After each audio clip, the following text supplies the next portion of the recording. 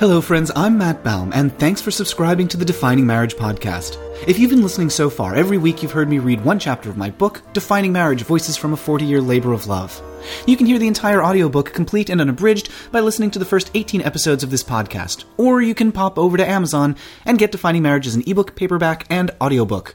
For the last few episodes, I've been revisiting the marriage work that I did as a reporter and an activist over the last decade, and this week we'll be talking about 8, the play, dramatic interpretation of the Prop 8 trial. I worked behind the scenes on mounting these star-studded premieres in New York and LA, and here to talk about it with me this week is the delightful James. Delightful. Delightful. You're almost as delightful as the Dove Bar you just made me eat. Well, you know, you deserved a treat. It is Super Bowl Sunday at the time of this recording. It is, and I won. That's my reward. You were at a Super Bowl party. I was, and weirdly, there was one guy cheering. There's like... What was he cheering for Beyonce? Yeah. No, the actual football. It was a room full of homosexuals, and there was one guy who actually knew what was happening in the game, so that was very impressive. I'm not one of those people who's like, sports. It's just not for me, but it doesn't bother me that other people like it, and I think it's really neat when they actually know what's happening. So you didn't know what was happening? No. I knew they were wearing tight tights. That's true. It's like the Bolshevik ballet? I don't know. The Bolshevik ballet, yes. Wasn't there a famous Russian ballet troupe? The Bolshoi? There you go. Not Bolshevik. Bolshevik's a different Russian phenomenon. It is. Although it is very confusing what they've done. Someone should have spoken to them about it. Shame on them. Did you watch the halftime show? Isn't that the thing the gays all love? Yeah, it was very nice. At one point, the guy who looks like Macklemore but isn't, from Coldplay, somebody patted him on the face with a rainbow flag. So now he's gay, I guess. There was like a big crowd of cheering children, and one of them had a rainbow flag, and they like waved in his face. And everyone in the party I was at was like, "Yay!" I'm not exaggerating. That's the noise they made. There was also a tiny dog at the party, so it was pretty gay. I have to apologize, too, by the way, to listeners. I am clearly just getting over a sore throat, so I sound a little Kathleen Turner tonight. Well, we won't speculate as to the origins of your sore throat. But riddle me this. Were there any good Super Bowl commercials? That's another thing the gays love. I didn't actually see too many of the commercials either, because I just was not good at paying attention. I was having a conversation about how to succeed in business without trying, which... The show, or just, were you there with Stephen Covey? I'm glad that you know the name of a business person, because I was trying to think of one, and I'm like... Dale Carnegie? Dale Carnegie, sure. Dale Carnegie, the ghost of Dale Carnegie was I at could the Super Bowl party. During the Super Bowl, you and the ghost of Dale Carnegie slipping away to discuss gypsum concerns. Yes, that's my drag name. Gypsum concerns? Yes. Gypsum Rosalie? Gypsum Rosalie. Yeah, it's a geological themed drag show. The only thing I know that happened during the Super Bowl was that the X-Men Apocalypse trailer came out, which led me to look at Ivan Ooze, and then you looked up Ivan Ooze, who was the villain from the Power Rangers movie. Yeah, and one with the big purple face. Correct. I believe Amy Jo Johnson calls him Raisinhead at one point. Oh. But anyway, you made a shocking discovery about Ivan Ooze. Yeah, so it's this, absurd purple prosthetic makeup character who's really chewing the scenery. He's got, blob stuck to his face. And he's flirting with Rita Repulsa. And he's doing, the big, wide-eyed evil villain cackles and things. Turns out it's the same actor who played Belloc, the main villain in Temple of Doom. Nope. Raiders of the Lost Ark. Yes. He's the one who tells Indiana Jones that there is nothing he can possess that he cannot take away from him. And then a fly crawls into his mouth. Does it? Yeah. You've never noticed that? In the movie, the actor is talking. A fly crawls in his mouth as he's delivering that line. And that's what turned him into Ivan Ooze. Apparently. It was the origin story. Yeah. And he also played Baxter Finley. Do you mean Baxter Stockman? Yes. Who's Baxter Finley? Baxter Finley is my barber. No, it isn't. Zach is your barber. Zach's my barber now, but Baxter Finley was my barber when we lived in Los Angeles. And he was also a fly? And he was also a fly. Why was 6 afraid of 7? You cannot set me up for that joke, because you know my answer to that. What is your answer? Because 7 9.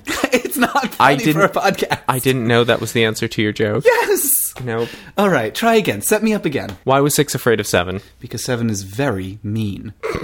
I'm sorry, true. is that not what you were expecting? Well, I thought you were going to say that it's because 7 ate the play. Yes. Is that what we're here to talk about today? We're here to talk about 8 the Play, not Ivan Ooze, unless he was one of the many celebrities who appeared in it. It was star-studded. It featured Baxter Finley. Sure. Meredith Baxter Burney. My barber. Yep. Amy Jo Johnson. And a fly. Anyway, yeah, it is an awkward name, isn't it? So 8 the play. It starred Cookie Monster. It just sounds like a joke. But it's about Proposition 8. Which was, for people who maybe didn't live in California, what was Proposition 8? Proposition 8 was the thing that stopped gay marriage for a little while in California. For a couple years. We had gay marriage for a summer. Then Proposition 8 was a thing that people voted for, and it passed, and it stopped the gays from getting married.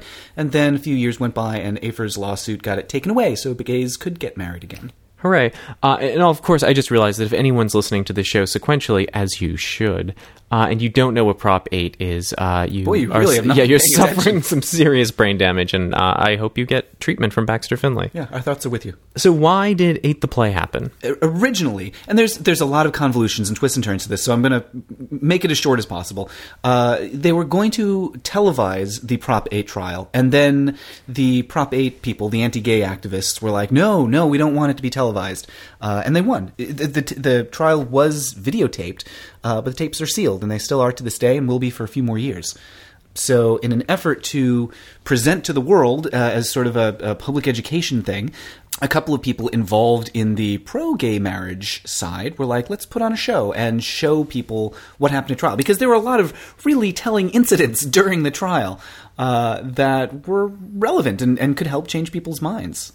So it was like Judy Garland and Mickey Rooney getting together and being like, come on, gang, let's put on a show. There were actually a couple different versions of people mounting projects to show the world what happened at trial, because the transcripts were released. So essentially everyone had a script. So there were some folks who put on, literally the next day, got some actors together in LA and were doing dramatic readings of the whole thing. So you could watch the court proceedings as portrayed by actors. There was also this extremely strange thing that Courage Campaign, which is a California progressive activism group, did, where they got a mix of celebrities and regular people to just do readings from the transcript, just brief ones, just out in public on the street. So some of them are just regular folks. And then there's one with, it's Alan Cumming and Ellen Greene doing a reading from the trial. It's so strange. I'd watch them in anything. Oh, yeah, it's fantastic and marvelous. But it also, why are they doing this? They're just, standing in a park in Los Angeles and reading from the trial. There's also a musical, wasn't there? Yeah, Mark Shaman, a famous musical theater guy who did, among many other things, a lot of the music for Smash, did a Prop 8 musical. It's brief and stars a whole bunch of people, and it's a really great comical look at how Prop 8 was passed. It's definitely the most fun interpretation of the whole sequence of events. So the version that you were involved with was not fun. It was written by one Dustin Lance Black, is that correct? That is correct, and there are some fun bits to it. It's mostly serious, and it kind of weaves back and forth between the actual stuff that happened at trial. So a lot of it is just trial transcripts, but a lot more of it is based on interviews that he did with people who were involved and dramatic stuff that was happening kind of away from the courtroom. So you get to know people a little bit better when they're not on the stand or sitting in court. So, for example, on the witness stand, there's this character who's actually, everyone's based on a real person. So there's this character, in air quotes, Ryan Kendall, who's played by Chris Colfer in one version and by Rory O'Malley in another version. But that was a real guy, and it's a real guy that I know. Ryan Kendall was one of the witnesses. He's a friend. He lives in Denver, and he's a really great guy. He was a witness at the trial, and it was super strange for him when this play was actually happening to be like, oh, now I'm just some person, and now I'm being played by big-time Broadway celebrities and TV stars. Well, for the benefit of those who don't know, who is Ryan Kendall? So Ryan Kendall was one of the witnesses in the Prop 8 trial. He was forced into ex-gay therapy, therapy in scare quotes, by his parents with this guy, Joseph Nicolosi, who's a practitioner of this belief that, if we psychologically abuse people, they'll turn straight. So he was there on the witness stand to talk about how being gay is a fundamental aspect of who he is as a person. It's not something that you can change.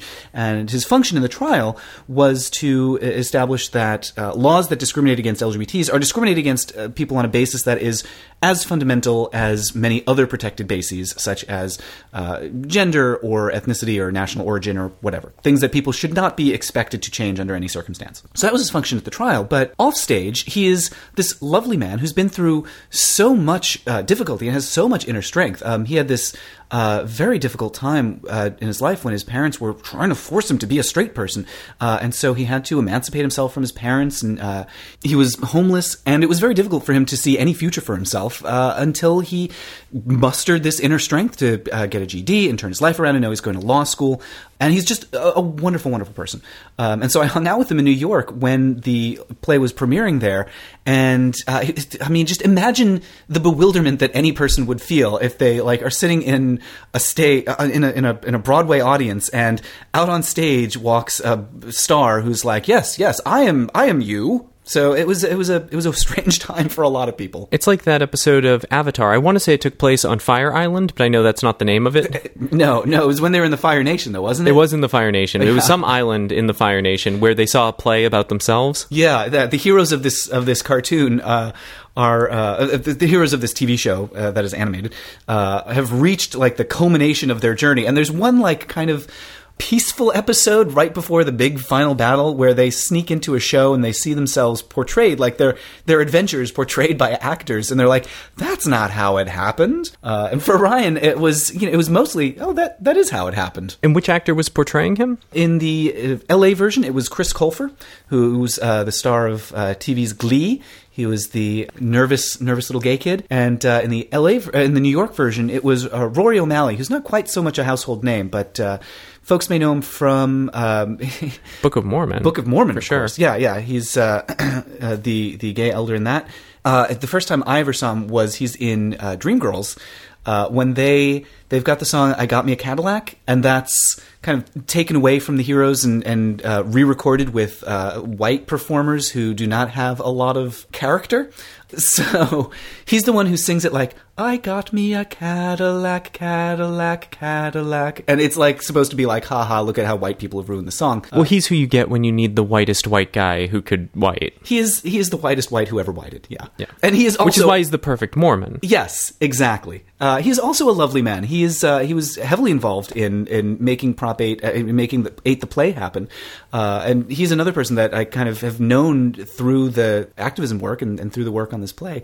Am I mistaken that in one of the chapters of the book, he and someone else from Broadway started an organization that was involved in marriage equality in New York? That's absolutely right. It was he and Jenny Canalos. They were doing organizing for Barack Obama in Ohio, where Rory is from. Jenny was so energized by that she was like, we got to do more. We got to do something about Prop 8, even though we're on the other side of the country. This is in my book, Defining Marriage. And so they go to some meetings in New York, and they can't really... They're frustrated by the institutionalized slowness to move on this.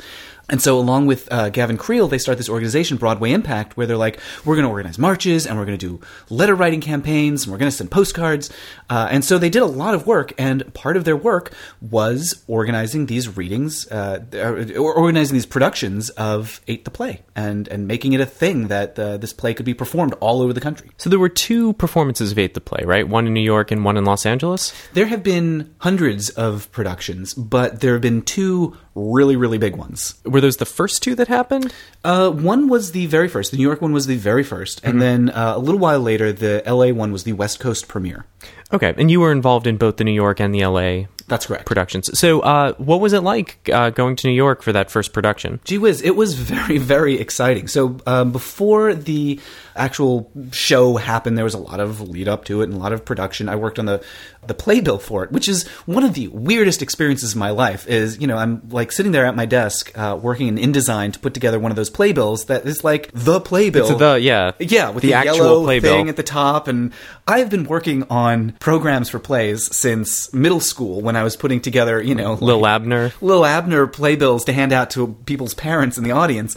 And here I am doing one that's going to be handed out at the Eugene O'Neill Theater. And I'm like, what is my life? Yeah. So there was a lot of lead up to it and agitation about making sure everyone's names are spelled right in the playbill. There was a concern about making sure everyone's photos up to date. And these plays functioned in part as fundraisers for the trial. So a big part of it was recognizing donors and getting the names of donors in the playbill. So, if you look through these things, if you flip through them, there's messages in the back like, thank you so much for your $1 million. I worked on that.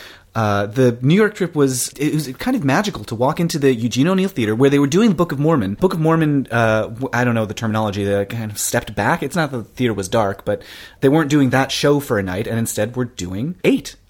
This show that we were mounting. The night before the 8 premiere, I went to see Book of Mormon, and it was with standing room tickets. So you had to like wait in the line and, see if you'd luck out and win tickets to this thing. And we were able to stand in the back and watch from the very back of the theater. I was standing next to Cleve Jones, who's the inventor of the AIDS quilt and close friend of Harvey Milk's. I didn't really know Cleve at the time, and so I was like very starstruck to be standing next to him, and also very tense that there are many jokes about AIDS in the Book of Mormon, and I was like, oh boy, is this going to be really offensive to Cleve? And he had a blast. So it was a lovely time all around for everybody. I saw Borat sitting right in front of George Lucas, and there are so many jokes where I was not sure if it was okay to laugh, because I did not want to give him the impression that I thought certain things were funny, even though some of them were really funny. Yeah. Did he laugh? We don't have to talk about George. No, I'm sure he would prefer it that way. So what was it like the day of the show? Day of the show, everybody woke up crazy early. There was already a huge line forming out front because there were a ton of famous people in this show. So a lot of people were just, standing in line hoping to get tickets. And Gavin Creel, who, bless his heart, is just the nicest man. He's, another Broadway star. He helped start Broadway Impact. He was in Hair, and he's a recording artist as well. He was going to be in the show and was one of the big organizers and made it possible. And it's like, 6 a.m. And he starts walking the line and just saying hello to everybody and thank you for coming. At one point, there's this young woman who's like shivering. And so he's like, oh, do you need coffee? Let me get you coffee. And so he literally runs down the block to get her coffee and comes back and brings her coffee and donuts. He brought donuts for the whole line. He's just the nicest guy imaginable. So I was there with him just helping out and taking pictures. And my role here was, it was kind of a publicity role. So making sure that things were documented properly and that no one would forget this magical day. Gavin Creel, at the time, he was starring in Hair? Is that correct? Yeah. Okay. And he's done, he's gone on to do a lot of great work. We saw him in L.A. He was in Book of Mormon. He took the lead. Oh, that's right. Traveling cast.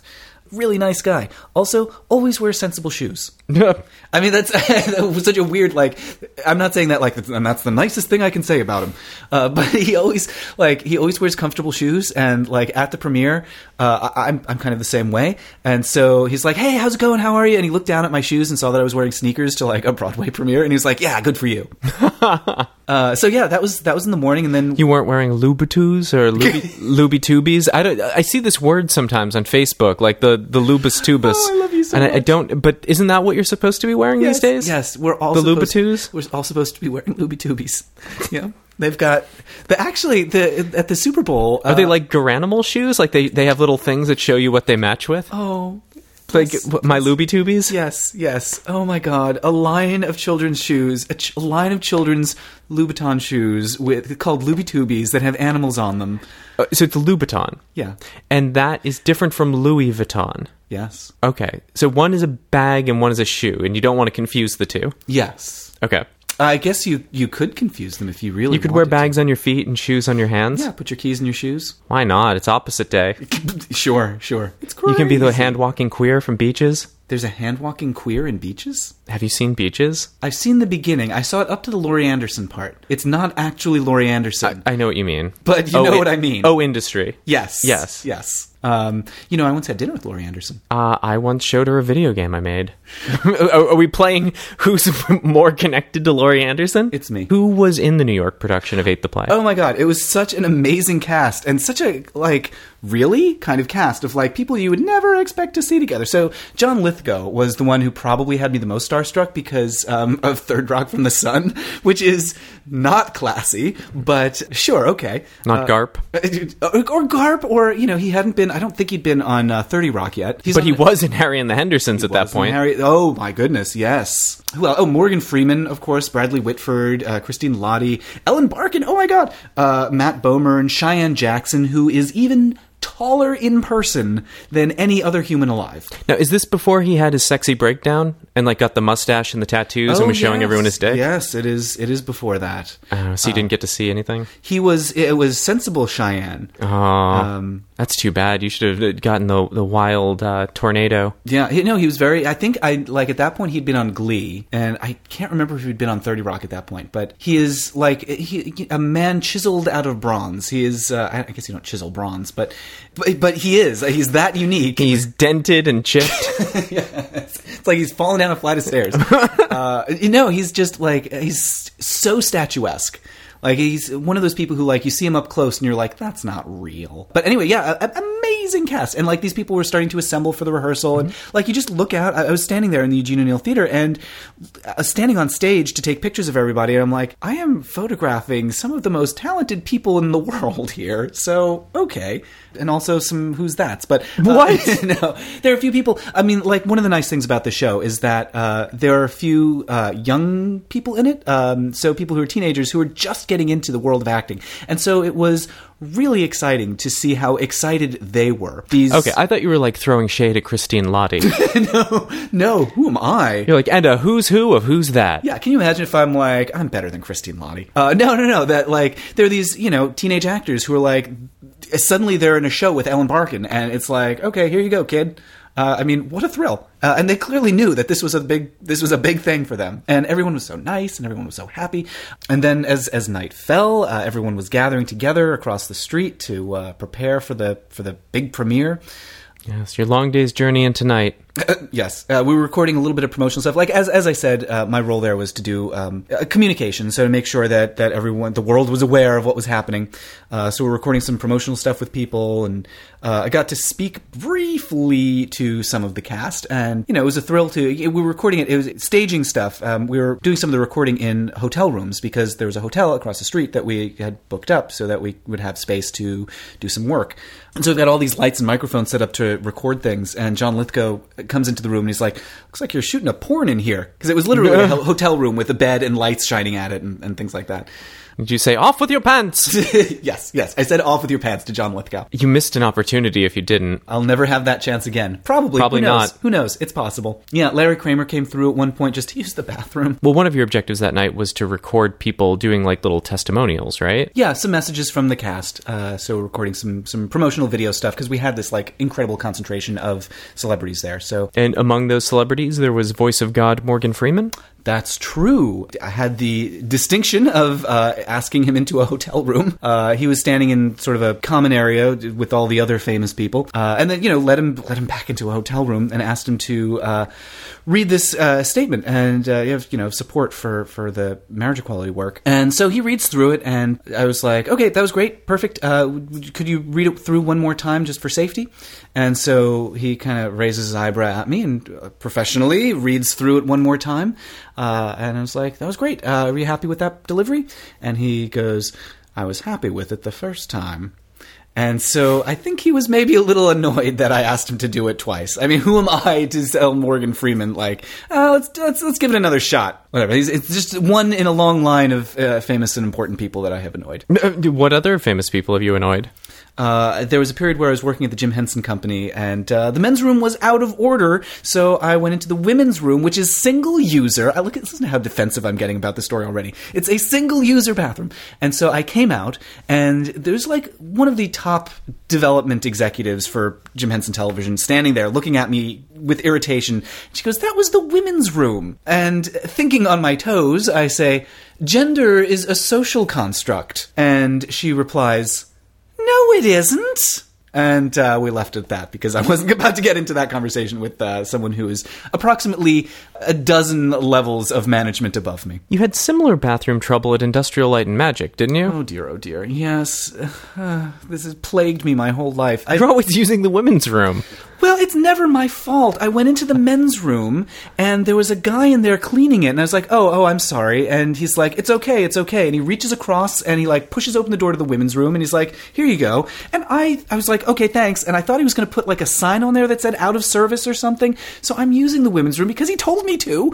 And I'm in a stall, and two women come in, and I'm frozen in fear, oh my God, I'm going to get caught as the bathroom pervert in the women's room. What am I going to do? I had this moment of adrenaline adrenaline where I was like, okay, maybe if I like charge out of the stall and accuse them of being in the wrong bathroom, and I'm like, don't you know it flips over at 6 p.m.? It becomes the men's room after 6 p.m. And fortunately, one of them went into a stall and the other grew tired of waiting for me to emerge from the other stall, and I was able to just flee in terror from this bathroom without ever getting caught. And this is why we need to push for gender-inclusive bathroom laws, right? But one reason, yeah, so that I have the primary reason is to accommodate you. Yes, so I no longer have to explain to executives that gender is a social construct. You know what else is a social construct? What? Los Angeles, and not a great one, but they also did a performance of Ate the Play there, right? Yeah, they did it at the Wilshire Ebell Theater, which is a beautiful former church that was turned into a lovely theater. Gorgeous, gorgeous place in the middle of a terrible, terrible neighborhood. It's not a terrible neighborhood. It's one of those LA neighborhoods where everything's a freeway. So was there anything that you learned from the New York performance that informed you to do the LA performance differently? Yeah, back off the celebrities and stop bugging them. That was a big one. I did not. I had an opportunity to bother Brad Pitt and George Clooney, and did not.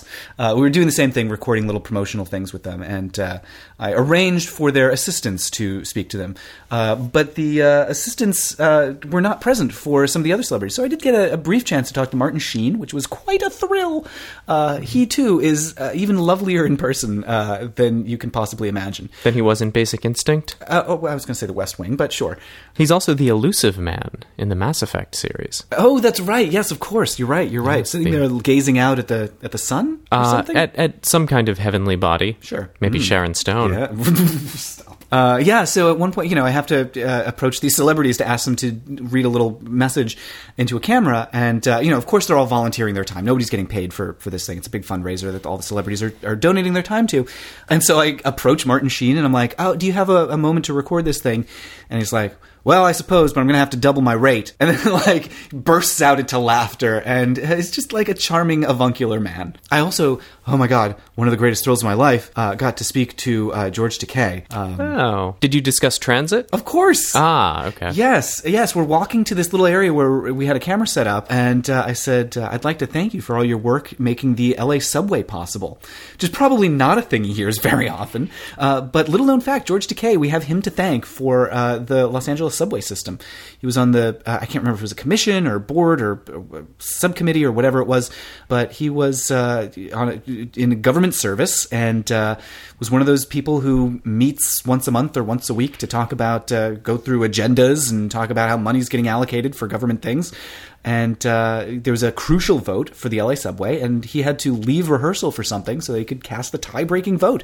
And so it's thanks to Sulu that we've got a subway in Los Angeles that even actually goes to some places now. One of the nice things about nobody riding it is that it's very clean. Yeah, it is a extremely functional subway. If you want to go from Burbank to the Staples Center and that's it's got you covered. Yeah. If you want to go from one parking lot to another parking lot, it's very, very helpful. Anyway, this is neither here nor there, our loathing of Los Angeles. Another wonderful thing that happened with the LA premiere was it was live streamed. The New York one was videotaped, but this one was live streamed on YouTube. It was YouTube's first collaboration to live stream an event with another organization. Did they introduce you to PewDiePie? No, I don't know if PewDiePie was a thing at that point. He might not have. He might have been a child. Yeah. What about, speaking of children, what about Tyler Oakley? He wasn't there either. Jamie Lee Curtis was there. Jamie Lee Curtis, she's no PewDiePie. No, she's better. She is better. What? Yes. Did you see the thing recently about her cosplay? No. Oh my God. She, apparently her son is, really into, I can't remember if it's Tekken or Street Fighter. He's into some fighting game. Okay. And so the whole family went to some big fighting game championship so her son could play. Christopher Guest was dressed up in cosplay, and she was dressed up as Vega from Street Fighter, right? That's the one with the mask? Yeah. And so, oh my God, how awesome is that? She's another one who's just lovely. She didn't bring any Activia, though. Her yogurt to share. To the fighting game tournament or to Ate the Play? Both. She should just, I envision her just, spooning it into her mouth at all times. She's always got a trunk full of it. Active cultures for everyone? Yes. She's actually fermenting it in the boot of her car. Yeah, and Rob Reiner directed both of the shows. TV's Meathead. I was always terrified that every time I spoke to him, I would call him Meathead by accident. Either that or Carl Reiner by accident, which I never actually did. So, phew. Because all of my cultural references are from the 1940s and 50s, which predates his television appearances. So anyway, he was just tremendously funny. He played Blankenhorn, the part of one of the... Well, the part, that's a real person. Yes. Once again, it's a real person who is portrayed by actors on stage, who unfortunately had really bumbling, funny testimony unintentionally. Blankenhorn on trial, he was called as a witness, and he was asked a yes or no question, and would only give these long, convoluted answers. And so there's this big fight, and Rob Reiner is playing this character, and he's just the funniest. It was played by, the same character was played by John C. Reilly in the LA version. So both two very talented actors at playing the hapless loser in this case. Blankenhorn is not a bad guy. He found himself kind of stuck in an uncomfortable position. Isn't he an expert on, like, Victorian furniture or something? Yeah. This poor... He was quite hapless, I think, because he did his dissertation or whatever it is. Like, his area of study is cabinet makers, 16th century cabinet makers or something like that. But he also got very involved, like, from the beginning of his professional career in studying how... things that families can do to strengthen familial bonds. Valuable work. Valuable, important, progressive work. And part of his research was into how to strengthen parental relationships and provide stable homes for kids. And the focus of that work was on heterosexual families. And so for years, I think decades at this point, he had been talking about the importance of strengthening those bonds. And so finally, when the anti-gay marriage people came to him and they're like, we need an expert witness. Are mothers and fathers important or aren't they? He was kind of stuck in between a rock and a hard place because he's like, well, all of my work has been about how important mothers and fathers are. So, yeah, that is really important. He hadn't, of course, done any work about the importance of same-sex parents. That just wasn't his field of expertise. But the anti-gays didn't want him for that. They only wanted him to talk about how important opposite-sex parents are so that they could pull this rhetorical trick that makes it seem like only opposite-sex parents are important. So they really used him for that, and it was a very uncomfortable position for him to be in until finally he kind of cleared the air by being like, look, I support same-sex marriage. I'm all for it. He did this video for the Human Rights Campaign, and not a bad guy, just like wrong place, the wrong time. What is the role of 16th century cabinets in the American family? Very important. That's where you put all your stuff. So you stuff your kids in the closet. Yes, exactly. That's the closet. He was an expert on stuffing your kids into closets. No, he wasn't. That's cruel. I don't understand why he agreed to be an expert witness in this trial, because it seems like he himself knew this wasn't his area of expertise. Yeah, I think there are a couple reasons, a couple ways you could explain that. One is that he might have misunderstood what his role was going to be. He might have thought that this was just an opportunity for him to verify his work into, this is why we do all this work to keep parents intact and to, impress upon them the importance of communication and all these skills that, he's done a lot of work in training people to be effective partners and parents. That is really valuable, valid work. And I don't think he anticipated the way that his work would be used against same-sex parents. Because I've seen him speak and I've seen him justify why he found himself in this position. And he felt like he really had no choice. Like, if he wasn't going to... I mean, obviously he did. But, if they were like, we need you to talk about your work. Do you believe in the work you've been doing or don't you? Well, yeah, of course he did. I mean, that strikes me as a bit naive when the people who are trying to make the case that same-sex parents aren't very good come to you and say that they want you to testify on their behalf. Uh-huh. But, I mean, that's not the world he inhabits, so I guess maybe... He's not an activist, at least sure. Not an activist in that world. Sure. Also, he was paid. But, I mean, I'm not saying, like, he only did it for the money, because everyone gets paid. Like, expert witnesses get paid. I mean, that's just the way it works. Fair enough. I guess the cynic in me would ask, well, what do these lawyers want? Like, what's in it for them? They're clearly not here just because they love my work and want to popularize it. Mm-hmm. So what are they trying to get out of my work? Mm-hmm. And I don't think it's a long road to get to, they want to use it to prove that gay couples are bad and every child needs to have a biological mother and father. Mm-hmm. True, but I mean, if you, as he may have, if you really believe in the integrity of your work, you may believe, well, I'm just going to speak the truth and the truth will come out. And my truth is that it's important for opposite-sex families to strengthen their relationship skills. And that's what I'll talk about. And if however people want to interpret that is up to them. And ultimately, that is what happened, right? I mean, he wouldn't say, if I recall correctly on the stand, that same-sex couples were inferior or were not valid, just that having a mother and a father is important. Yeah, essentially, he actually made the pro-gay marriage case for us. When pressed on the witness stand, he said that America would be more American on the day that we allowed same-sex couples to marry. Under cross-examination, he said a lot of things that the people who were paying him probably did not actually want him to say. Well, that's pretty delicious. It was. Their witnesses were not good. Well, they couldn't find anyone really to testify, right? They found some people who weren't credible, like Blankenhorn on the stand. The judge ruled that he was not a credible witness, being an expert in cabinets. There were some other people that they called, and then those people refused to testify because even though they were called to talk about how gay people are inferior and shouldn't be allowed to get married, during depositions, which happens before the trial, where lawyers get to talk to witnesses before the trial, the deposition went so poorly for their side that these witnesses were just like, hey, you know what, never mind, I'm not going to testify. Yeah, and I mean, just going back to the trial for Prop 8 a bit, I know we talked about that in the chapters of the book, but I know we don't know this for a fact, but Judge Von Walker, who I think we can probably assume did have some leanings in favor of marriage equality, but was a judge acting in a professional capacity. Is it not so that he used this opportunity to get just as much evidence into the record as possible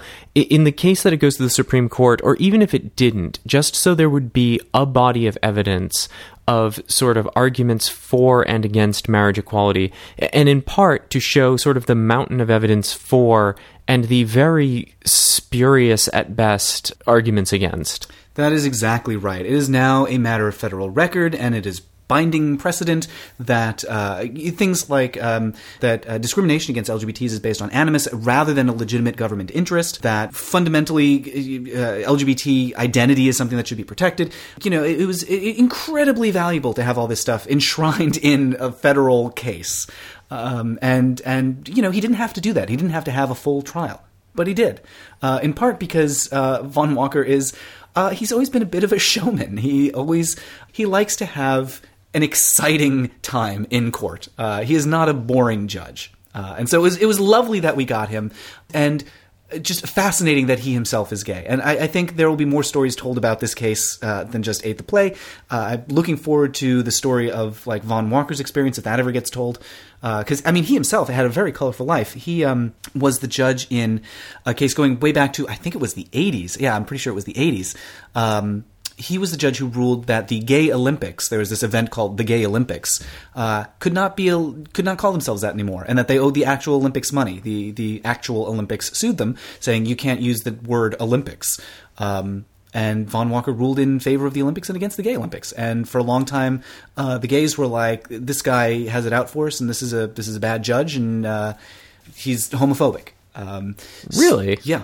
Yeah. Huh. Well, that's funny, because, that seems like a pretty cut and dry trademark case. Yeah. Like, if I opened the gay McDonald's, I wouldn't expect, if they were to challenge that I would win. I think there's this idea that the Olympics is just a phenomenon that happens dating back to ancient Greece. Okay. I don't know. If you wanted to have, something that, a product that you were calling the gay toga or something, it may turn out, unfortunately, that toga is copyrighted by Toga Incorporated. But the gay Togo, the sandwich restaurant. Yes. Now that you can have. Those sandwiches are very obscene. What?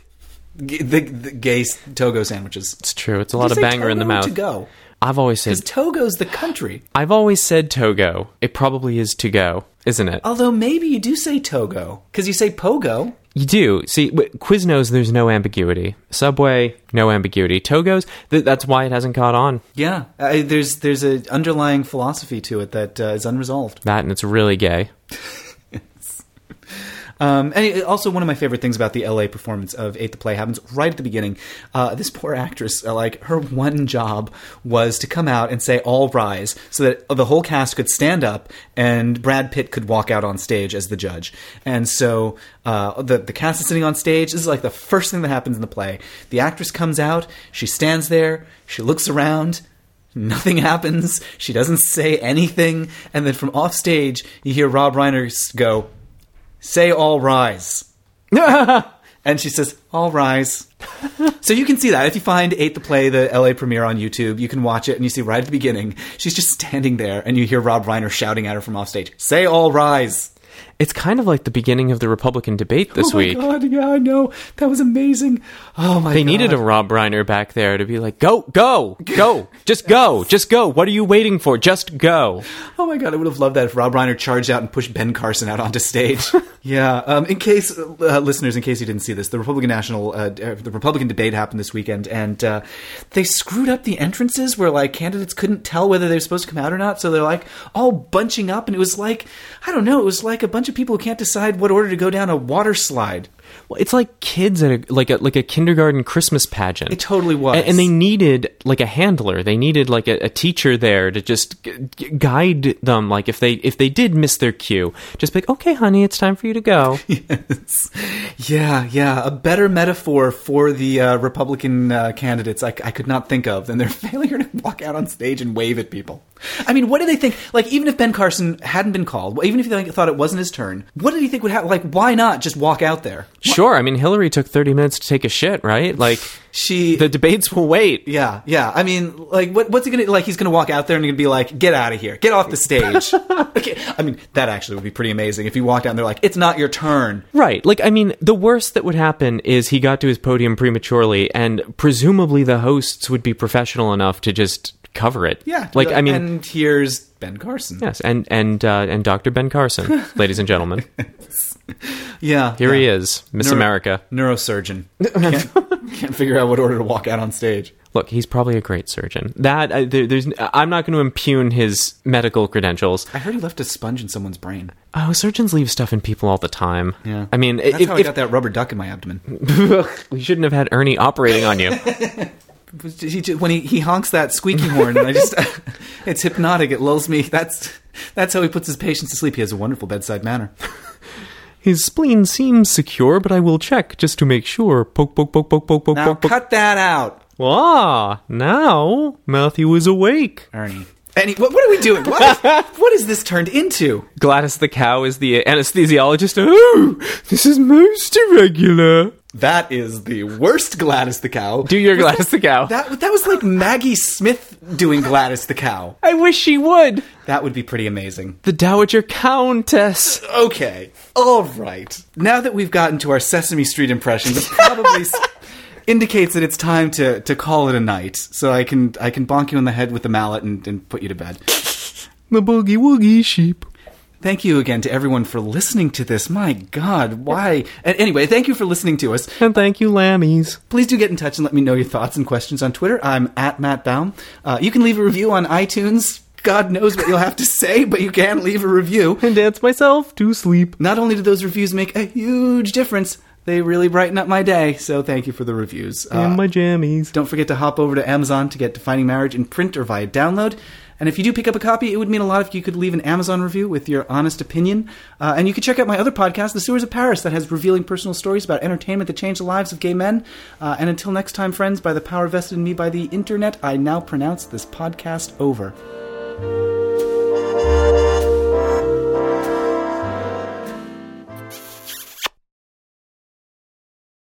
Doing the pigeon.